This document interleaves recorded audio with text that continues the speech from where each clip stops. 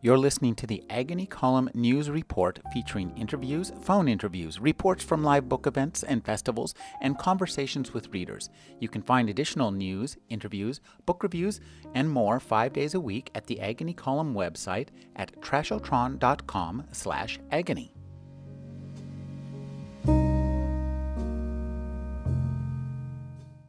Laurie R. King is the best-selling author of the Mary Russell Sherlock Holmes novels, including Locked Rooms, The Game, and The Art of Detection. Her new novel is Touchstone.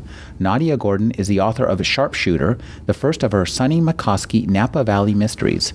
Shell Games by Kirk Russell features John Marquez, who works in the Special Operations Unit of the California Department of Fish and Game. Nina Revore's Southland is a mystery novel set in Los Angeles during the 1940s, 60s, and 90s. They're all featured in Mysterious California, the new movie by Pamela Beer Biggs. It's a documentary that explores the connections between mysteries and place. Thank you for joining me. Thank you. Thank you. Thanks for having us. One of the things about mystery novels that is really interesting, and many a mystery writer has told me about this, is that they really like that the detective has access to all levels of society, from the lowest to the highest. And one of the things that this allows you to do when you're exploring a place and setting your novels in a place is to explore all aspects of that place. I think that's true. I know that I love to come up with bizarre places. Well, preferably bizarre places, and plunk my characters down in there. It's a great excuse, especially for being nosy and asking questions of people. Nadia, your novels are set in Napa, and Napa is one of the most place-like places. It is a trademark place, isn't it? Oh, absolutely. Yeah, it's a trademark experience and lifestyle. But yeah, of course, when I write my books, I enjoy that same sort of super access that my character does. I get to go around and march into people's back rooms and wine cellars, and it gives, writing the books is fun because it gives me the same excuse that she has to, ask the unaskable questions and go ahead and request access to all the places that you're not supposed to really request access to. It's really very fun. Are the levels of Napa as stratified as some of the other places, or is it all cluster around the middle? I mean, are there some real low-rent parts of Napa? Oh, absolutely. It's extraordinarily stratified. It's the class system is, for better or worse, alive and well in the wine country. And that's, it's a lot of the fun of it. It's also nice to juxtapose those. There are some great taquerias in Napa where you can sit down next to, somebody who's just flown in to oversee the release of, their next great Cabernet. And I think that's one of the charms of the place. And at the other end, it took years of exploring and meeting and working to finally get a good place in the Napa wine auction. So these sort of doors remain closed for a long time. Kirk, one of the things that intrigued me about your novels is that they're set not just in one place, but in an equally definable place, the Pacific Coast Highway roads of Southern California, going up and down, and the coast. It's a place with a lot of character, but not a single place. Yeah, no, but that's where this undercover team, the LCU, it's the country they moved through. So it was necessary, of course, to set the novels there. The thing that I wanted to try to do most was write the land, and those stretches are the opportunity to do that.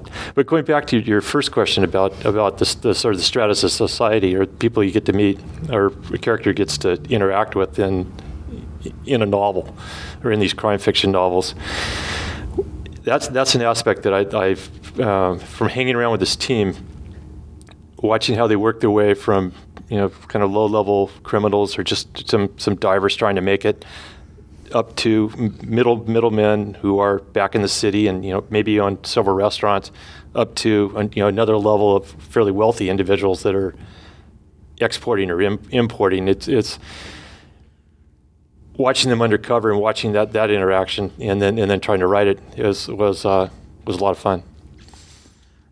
Nina, in your books, the connections between the upper and lower strata is one of the real linchpins, because the place where your novel is set, now you get to call it the Holiday Bowl, is a place where people of different classes and different colors have been meeting for years. Yes, it's the Southland is set in the Crenshaw district, which is this gathering, or kind of organically developed gathering place where African Americans and Japanese Americans primarily, but people of all cultural and racial backgrounds, as you said, lived together. It was all centering around this place, the Holiday Bowl, which is a bowling alley and coffee shop that was built in the 1950s. And in my case, talking about strata and access, the main protagonist is this upper middle class Japanese American young woman who's about to be a lawyer, who's really out of the death, the mystery is a kind of catalyst to actually make her go back and learn about her family history. She has actually no interest in this neighborhood. She wants to move on and become a corporate lawyer and be rich, and has no interest in her family's past or her own history. And so the mystery catalyst actually is my device to make her go back and discover some of the events in her own past and in the past of this neighborhood. Well, that suggests that, and it's true, that we're defined by where we came from. If we don't understand where we came from, we really can't understand ourselves. And place in mystery really helps you develop your characters, doesn't it? Yes, and in all of my books, the three of them are set in Los Angeles. I really try, LA almost is a character, and there's this conception about LA that it's really, only about Hollywood, or it has no interesting history to it. And to me, the real interesting parts of Los Angeles are in the neighborhoods, the individual neighborhoods, the histories of people and families who live in those neighborhoods. So it's, I think there's just an endless amount of stories that can be found in those places.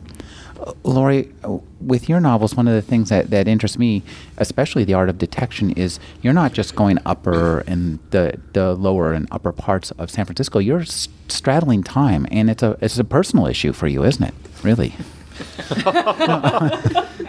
It's all personal. That was one of the fun things about doing the research for the part of the book that is historical, that you find areas in San Francisco that really have not changed significantly, and the fact that the character gets involved with the subcultures of certain areas of San Francisco that really you could walk into the same club now and it would be very similar.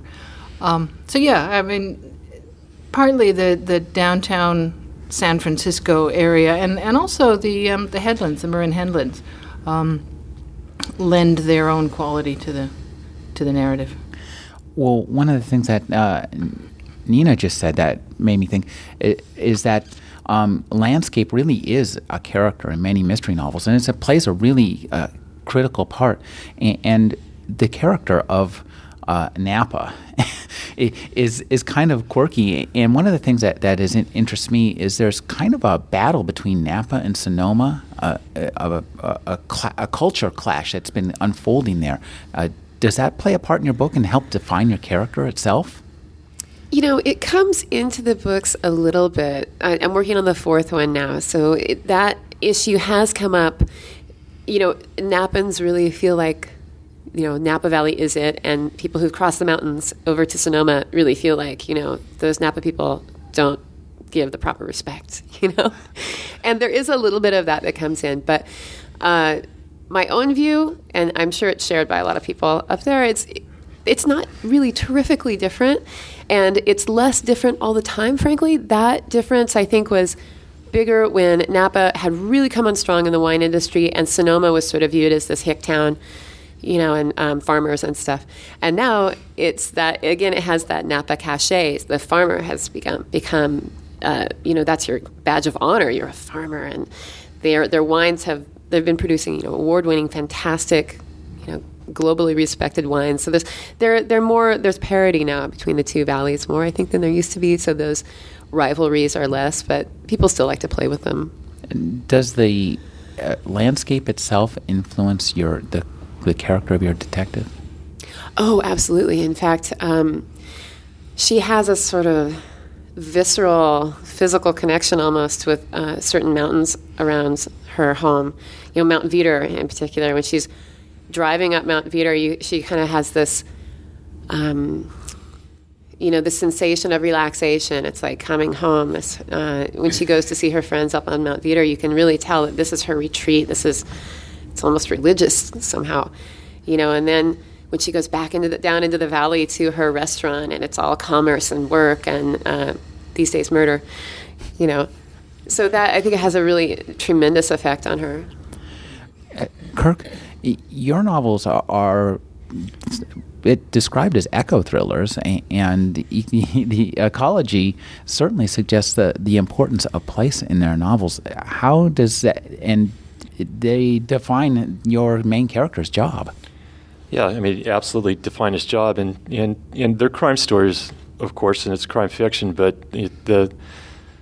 there is a theme, obviously, and the land and the animals that are in these novels are, kind of the quiet victim that's going on in the background. So yeah, it's a character. There are 3 species in California: the abalone bear and sturgeon that make up the roughly $100 million in black market traffic, and that's primarily what this undercover team focuses on. And so it's in writing these stories, moving from one to the next to those 3, it's just not possible to not write the land as a character. One of the things that really interested me is how out of public perception these crimes are, and yet when you talk about $100 million business, that's a lot of crime that we don't hear boo about. Well, they all make the news every year. There's always, every April there's something about ab season starting, and there's always an article on poaching, and there's generally a bear article or two. Either bear farming somewhere or gallbladder being sold. And wait, back up. Bear farming? Beer farming is a practice, not here, but in... I've never heard of it. Google it. Oh, that's kind of scary. Kind of horrify yourself. They're in cages that are 18 inches tall by 8 feet long, laying on their sides for a lifetime, which is about 12 years in that position. But that's a different thing. Your question or your point, yeah, those things are written about, and you do see the occasional thing, but it's just it's background noise, I think, next to the general news. It's what is it next to Iraq or a presidential campaign? It's just not loud enough. One thing I'd like all of you to just speak out and tell me is, when you're writing mysteries set in a place, how accurate do you need to be, and how are there times when you actually need to be inaccurate to mask where you're writing about? Because maybe you don't want somebody to know you're writing about them or their place or their restaurant. Nina. Yeah, I felt that was keyed up for me a little bit. The Holiday Bowl, which, as you mentioned at the very beginning, is renamed. This was basically the birthplace of my book. That you could that there could be a restaurant and bowling alley where you could go in and get sushi and hot links on the same menu, where you could get jambalaya and yakisoba, which was reflective of the African American and the Japanese American clientele. And in the first few printings of the novel, I had renamed it the Family Bowl. Because I actually had, not because I wanted to disguise it, but because I had taken liberty with some of the facts about the year that it opened, and I didn't want someone to say, well, that's inaccurate. But once the place was destroyed to make room for a Walgreens and a Starbucks, because there are not enough of those in Southern California, the world, and it was just a devastating blow to the community. And when that happened, I, in future printings, restored the real name of the Holiday Bowl as a kind of tribute to the place. When you had when it was named the Family Bowl, did the people who own the Holiday Bowl say, "Hey, this is us"? everybody knew where it was. I mean, it was a very special place that was written about. Actually, when it closed, it was written about in the New York Times even as this, this cultural icon place that was lost. So, I very openly talked about where it was. The Crenshaw district is small. There's not another place like this. So, it's not.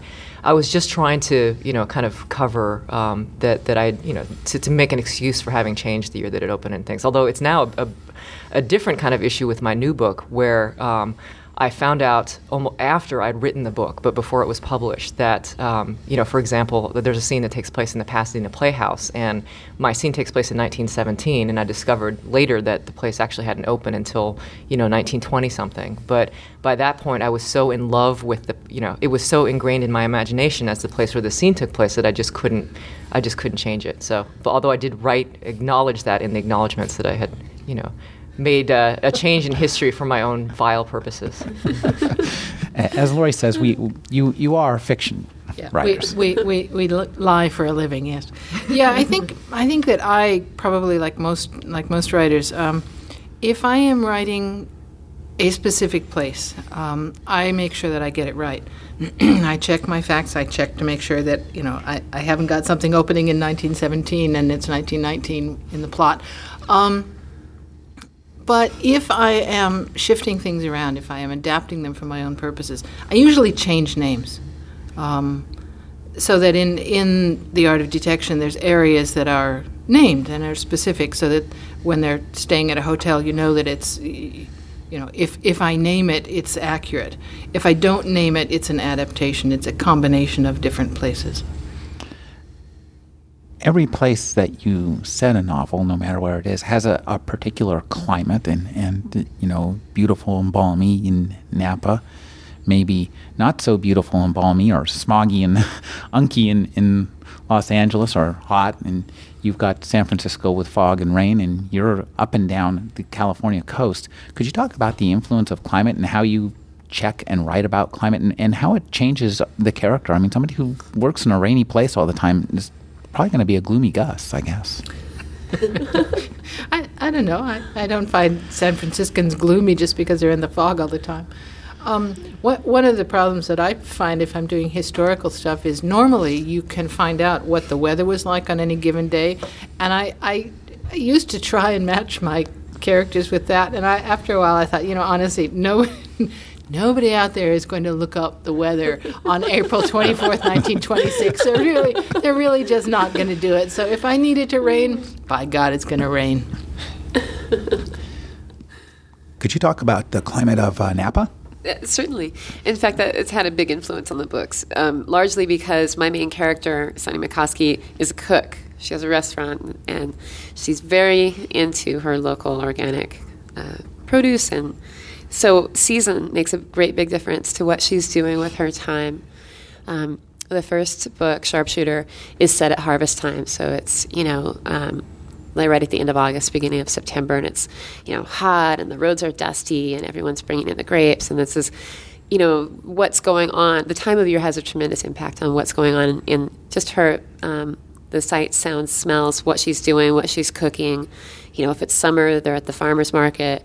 If it's Death by the Glass is a book that was in the middle of winter, so there are lots of big handmade pastas and, mushroom sauces. It's all about mushrooms and, all that sort of thing. So it has a big impact. Kirk, could you tell me about how weather plays a part? Because certainly, you're a seasonal guy there with the abalone season. And well, except the stories are moving along fairly, the timeline is X many days, and it's all happening fairly fast. I mean, I think the weather's probably better at just helping demonstrate the mettle or perseverance of the characters, and or the determination of the opposite side to succeed. But it also lets the reader see more of the landscape, certainly. Well, your character works in the Special Operations Unit of the Department of Fish and Games, which I think most people did not even know existed. I didn't know they existed. I made a phone call to Fish and Game and found out they existed, and then kind of chased the captain that was running it with phone calls for a little while before he was very kind enough to call back. And yeah, I don't think that. Although once you get tuned into them, then you see the busts that show up 4 or 5 times a year. They get covered, and occasionally I hear them on NPR, if for example.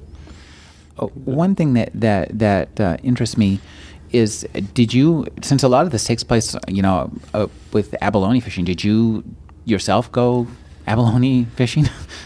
I'm not an ab diver, and for that reason, I avoided writing an ab diving scene in the novel, because there are a lot of ab divers out there.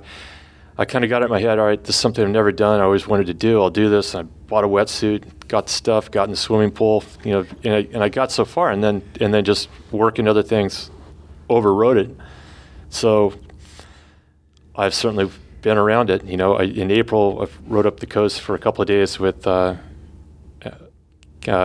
up with Kathy Ponting, who runs the team now, and Kathy dove on the way up at a cove near Fort Bragg. And certainly growing up in California, in Northern California, you're around ab diving, but I am not an ab diver. Well, that California coastline is really iconic and kind of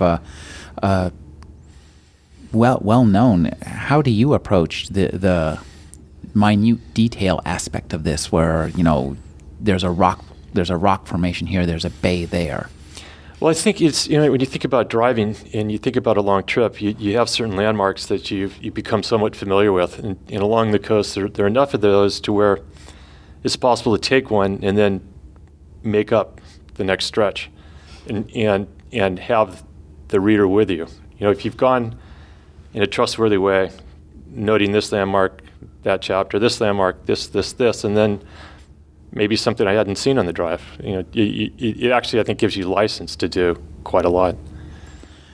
Nina, I was wondering, your setting is pretty different from both Napa and the California coastline. It's really urban, and so part of the character of any urban place are the people who live there, the throngs of the crowds.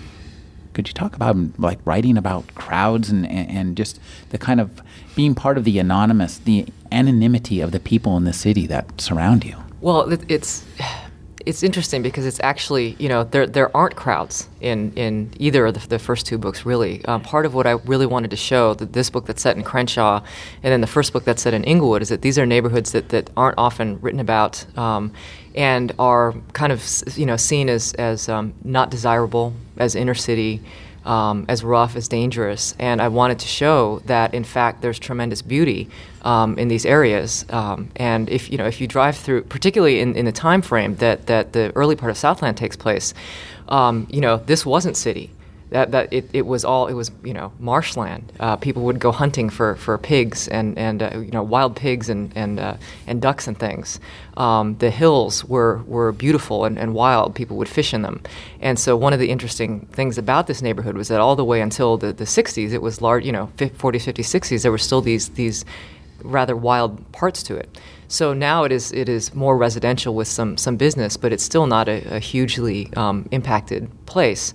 But I wanted to show the way that neighborhoods develop, the way that people are able to become a part of something that's larger than themselves. One of the things that was magical about Crenshaw is that you had this mixture of races and a relatively small amount of strife. Which is not something that's usually depicted when you talk about communities of color, especially. So I really wanted to give a demonstration of a place that was special in that way. If you're in Crenshaw, it's beautiful. The hills in the background and the snow-covered mountains, and it actually is. And the Los Angeles version of urban anyway is much more spread out than even San Francisco, where there's more concrete and much more density. So. I haven't done, like a New York style street scene with a lot of people in it. There's a little bit more of that in my new book, but for the most part, these are neighborhoods that blend in interestingly with the landscape around them. Lori, your book's set in San Francisco, and you set in different parts of San Francisco too. during the earthquake, which was based again on some personal history of yours during the 1906 earthquake. We're talking about the art of detection. Well, no, I'm talking about locked rooms. Locked rooms, yeah. Just as evoking the place. That was a. I'd be scared there. Yeah. No. I think it was. Oh my God! I forgot the book. I've written about various aspects of San Francisco in the books. Locked Rooms deals with one of the other series from Art of Detection, the Mary Russell series, and there are sections in that cover 3 different periods in San Francisco's history. You have the 1906 quake, and you have her memory in 1913-14, and then the so-called present, 1924. And, I mean, it's fascinating to look at a section of city that's built in layers, like San Francisco. So that when I'm later, the following year, when I was writing The Art of Detection, and you have this character who is, she's a cop. She's a modern-day cop. And she sees San Francisco as it is today, with areas that are almost strictly residential. There are other areas that are strictly commercial. And there are big stretches of it that are mixed. So she sees San Francisco today. But when she goes back into the 1924 period, you get a sense of the bones of the city, how San Francisco reinvented itself following the disastrous fire of 1906 that wiped out the entire downtown, and then rebuilt on precisely the same foundations where it had been. So San Francisco is, in a way, more accessible in its layers than a lot of other cities because it has such a short life. I mean, when Richard Henry Dana came through in 1830s, there was nothing there but a few shacks and a couple fishing boats. And then, of course, in the 1840s, you get this huge influx of people, so that again and again the city is built, is burned, is destroyed, and builds itself again. So, as far as a novelist goes, San Francisco is just a gorgeous city to write about because it's, anything you want to say, you can find a place that fits. One of the things all of you as writers are doing when you're setting your novels in these particular places is you're capturing them before they're destroyed. Kirk, could you talk? I think that's debatable, Rick. Well, before they're turned into paved over with Walgreens and Starbucks. Kirk, your work deals most in the natural world. Could you talk about how the changes, within the legislation to the park system make a huge difference in the way these things look? One of the things about crime fiction that I think is so great is it's, it's like an army without a general. There's all writing going all kinds of different directions. And one aspect of that is it's possible to write about anything, and you can kind of record something also the times that we live in. What I've tried to do with these stories with Marquez is just kind of get the land as best that I can, as it was when these stories were written, and get from Fish and Game, who've lived it for years and years, what they've really seen in the way of change and where they see it going, and what's out there right now, and try to get a little bit of that in without slowing the story down. Nadia, could you talk about the changes that are occurring at a pretty light speed in Napa? You mean the development that's occurring? Sure, there's a lot of development, it's changed from. It's definitely it's changing as quickly as the rest of California, I guess. There's something. As a novelist, you're an archivist. Kind of, I think by definition, you're capturing something and preserving it. And I think in Napa, there are several things that I'm attempting to capture that may or may not be vanishing. One of them is simply a moment. There's this sense that we're at a golden peak, and And not knowing what's going to happen tomorrow, you never really know if you're right. But there's this sense when you just driving up, you immediately have this feeling. And I know it's not just me, because when I drive up with friends, they feel it too. As soon as you hit Highway 29, something sort of magical happens, and you feel like, oh, I'm part of something really extraordinary. It's just breathtakingly beautiful, and there's this excitement of something that's still new and yet has reached a certain level of maturation. People they're making really fantastically great wines, but they haven't been doing it for hundreds of years yet. So everyone's still really excited about it and in love with the land and looking around. So there's that, and I'd like to capture that moment. That's a big part of what I'm trying to do in the books. And then what you mentioned, that the land trust up there works tirelessly to preserve the green space, what there is of it, and it's a constant battle. I'm always surprised when I realize how continuous that battle is and how close it is to being lost at all times, because it would seem evident to everyone how important it is to preserve that, important economically, important in every way. I mean, if you want that life to continue, you've got to preserve a green space or it just doesn't work. And yet it is constantly threatened. And, every time I drive up, there's a new subdivision, on land that is absolutely fantastic for growing just about anything. I mean, sure, you can grow grapes, but you could grow pretty much anything. And it's got another strip mall or another subdivision on it. But yeah, so I really genuinely hope that we never have to drive through a paved Napa Valley, but it gets a little closer every day. Just speaking to what you're saying, abalone, bear, sturgeon, it's unlikely that abalone or sturgeon will survive. I mean, they're slow breeders, and they're gradually going away right now. And it's bears got fur. Looks great on TV. They proliferate, and they're doing pretty darn well in California. But the other two, odds aren't very good, and so yeah, they're going away. It's interesting. One thing that strikes me is that in California and in much of America, we have urban spaces and inhabited spaces in real close proximity to really wild spaces. And Nina, you were talking about this, and Lori, you talk about this in your book, The Art of Detection, the portions that are set on the Marin headlands, which are, it's a really wild and desolate place, but it's not far from a really wild and desolate, not so desolate city. And it was a very close thing not to have that entire area developed. I mean, it was very, very close, and it was only due to the very hard work of several senators that the entire Marin Headlands is not under houses now. Nina, could you talk about the proximity of the wild to the suburban and urban in Los Angeles? I mean, I just read yesterday there was a cougar under JPL roaming the canyons of JPL, and it looked pretty big and scary.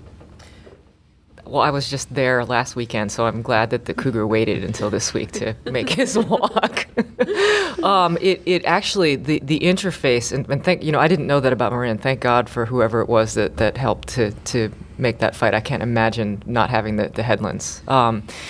In LA, it's more compressed. The nature is right there. The beach. My particular love is the mountains. So I live about 5 minutes from downtown LA, but about 10 minutes from the base of the San Gabriel Mountains and all the hundreds of thousands of acres of hiking there. But it's in a direct interface. There are. I had a friend who had a mountain lion. This is a different mountain lion, Kirk. We'd been talking about mountain lions earlier. In her backyard in the Hollywood Hills. I've seen deer. I have friends who live at the base of the mountains who have bears just walk down, come out of the mountains and walk down their street, and say hello and walk back up. So it's a little too close, I think, for nature. One of the sad things about going to my local mountains, even though I love to go there to hike, is that it's so close that it's like it's almost become a suburb of LA. It's too impacted. It's there's trash. There's too many people. Obviously not great in terms of the impact on the wild animals, because when the bears do come down, and go to people's houses and take trash, they're destroyed, often, and it's very sad, but every once in a while, nature, gets back at us as we find out every fire season, when the people who've built houses right at that interface, lose them. And I didn't even mention the coyotes, who are so normal that we don't even make note of them. So, Kirk, one of the things about your books is that the landscape itself must work directly into the plotting of the novel. Could you talk about how specific landscape features might determine the way you have to plot the novel? I mean, they're crime fiction novels that rotate. There's this undercover team, and the novels rotate around poaching plots, and they're all in a relatively closed area. So, in order to even get why, what's going on, and why it should matter to all this protagonist, it's necessary to make the habitat and make the country, or try to make the country, and then tell the story. And it's the nature of the novel. Nadia, in your novels, do particular aspects of the landscape dictate the way you have to plot it, the way that things happen? I mean, there's a mountain here that matters. That's going to stop somebody from getting, in particular between Sonoma and Napa. I mean, those mountains are a good little keeper away. Yeah, they definitely define a space, that's for sure. I guess what you're getting at maybe is that it does dictate story in that where Sunny goes and at what time. It's impacted by the fact that she's, there are only a couple ways over the mountains, so you've got a pretty good drive ahead of you one way or the other. The other thing I would say about that is, I guess while Lori was talking, I was thinking how San Francisco figures in my books sort of like the elephant in the room that no one's talking about, or that they reference occasionally, that every once in a while someone mentions having been in the city that day. And we never really talk about it too much, but it's always sort of this thing that's out there that you could almost get to, but it's just far enough driving that people don't commute, they don't spend a lot of time there, but it's this sort of, it's a feature in the landscape that they, or in their mental landscape at least, that they're always kind of thinking is there. The other thing that came to mind when you're asking that was the way that I've heard several people who live in Napa. I myself live in the Bay Area, but get up there a lot. Anyway, the people I know who live there full time, several of them have described the valley as sometimes getting too small and feeling like a canoe. Like, oh, I'm stuck up here in the canoe. Wish I could get out, And so I think landscape can kind of work that way too, where you feel it's an island a little bit. Nina, could you talk about how in a novel set in Los Angeles, the landscape is really the streets? Could you talk about how just the layout of the landscape and the streets, does that change the way your novels are plotted, or affect the way what you have to write in terms of the mechanics of getting the characters from A to B?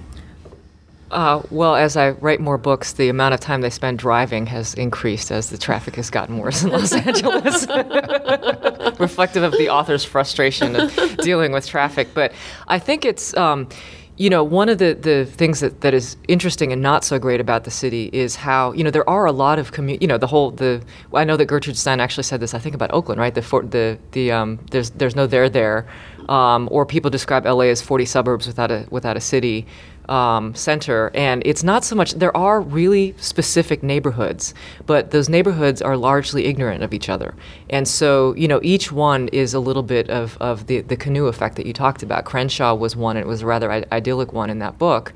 Inglewood, Little Tokyo, So to go from, I'm very conscious of when characters jump from one canoe to the other. That my young lawyer in Southland lives in the Fairfax district, which is its own little hip, happening place. But the people in Fairfax even today and the people in Crenshaw have no relationship with each other. So I'm conscious of the movements of places, between different places of the city, but also how travel has changed. My new book is set even further back in time in the teens and 20s, and at that point, Sunset Boulevard was just a dirt road. Beverly Hills was as far away as Santa Barbara in most people's eyes, and so the way that the perceptions of space have changed in the city is one thing that is very interesting to me. It now something that takes 10 minutes by freeway used to take an hour and a half on a dirt road, and that Los Angeles itself, not just Crenshaw but the whole basin, was much more. It was full of farms, was full of orchards, was full of green, and has slowly become filled with people. I have to leap in on that. That is such an interesting idea, the way that space has literally changed. I'll just speak of California because I know that for sure. And Napa, it used to be you never went up to wine country for really the day because it was too far. You really wanted to spend the night once you got all the way up there. I'm speaking of from the Bay Area. And now, I'll pop up. It takes, 28 minutes from my house, and I can be sitting at a table in Yountville.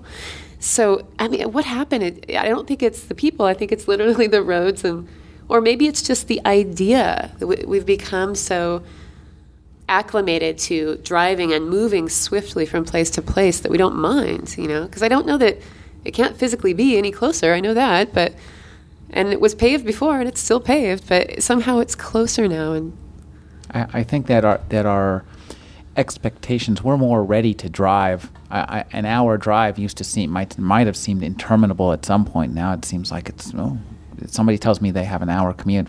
So what? Right. I know people who have a 3-hour commute. Our perceptions have changed. Yeah, I remember talking to someone one time about their East Coasters, the other end of the country, and they were talking about having to drive for an entire hour to go to dinner, and to the driver it seemed like nothing because they were Californians and the people they were with, and you want to drive where for dinner? I mean, it takes an hour to get there, and they think, well, so? I mean, it's dinner, why not? Well, some things are important.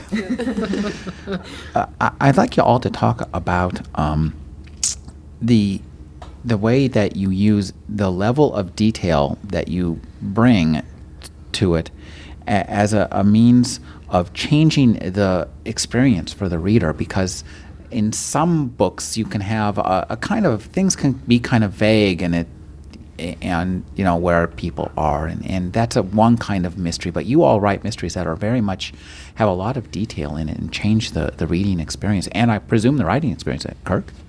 Yeah, for me it comes back to that these plots do, or these stories do rotate around a fairly the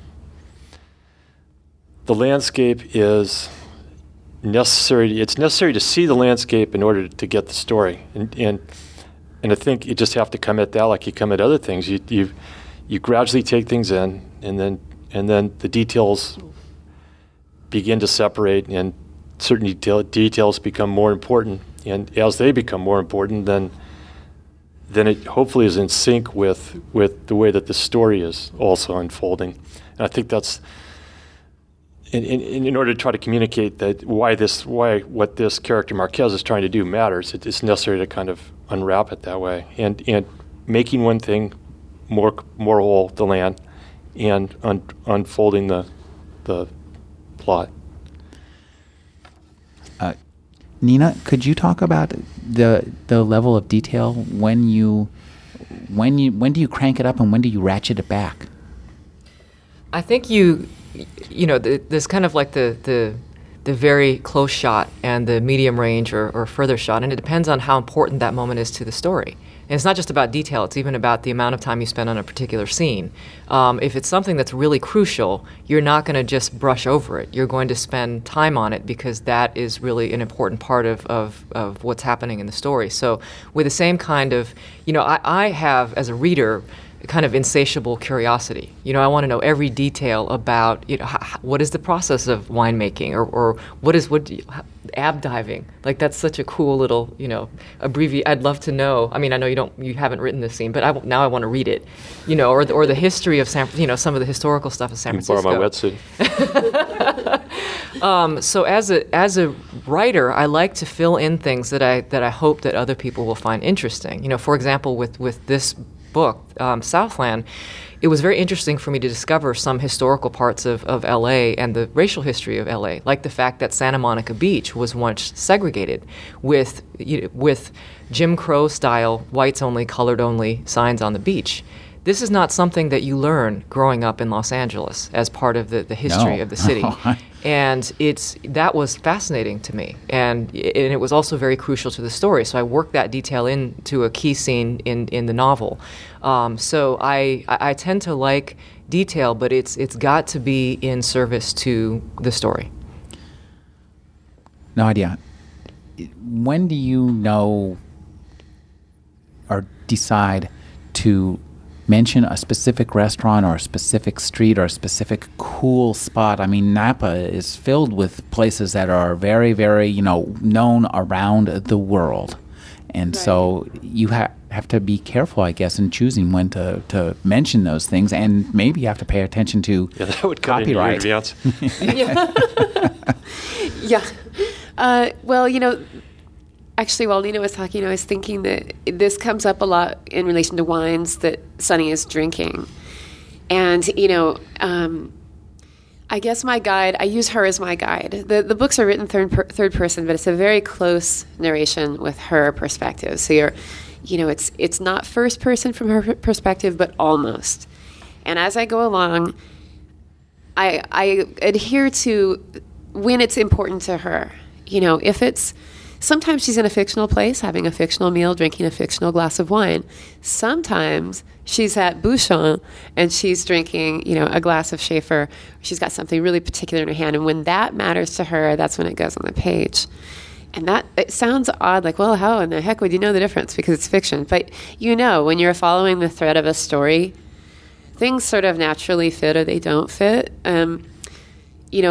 Often we're at her house. She's come home from being, chased by some serial killer or something. I don't know. And you want to relax and have a glass of wine. And stronger, actually. Exactly. Yeah, I usually do. So no, in those cases, I really imagine her in her kitchen, and I watch her. And okay, does she just pour a glass of whatever's open in the fridge? Or does she select something carefully? Or, at her house, whatever's open in the fridge might be something, it's going to be something chosen very specifically. She's not an accidental eater or drinker. I mean, everything is very intentional because that's her art.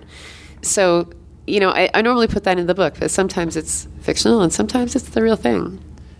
Now, Lori, you talked about changing the level of detail and mentioning the things that only 1 in 10 people would notice in your books.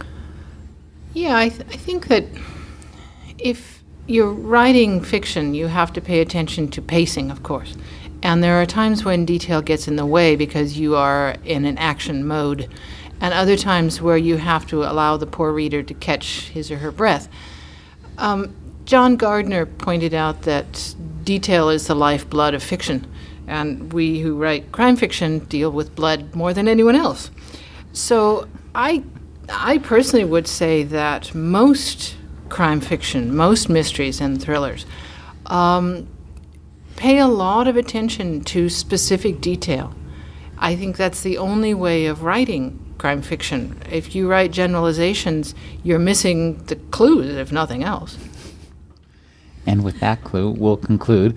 We've been speaking with Nadia Gordon, Kirk Russell, Nina Revoyer, and Lori King. Thank you for joining me. Thank you. Thanks for having us.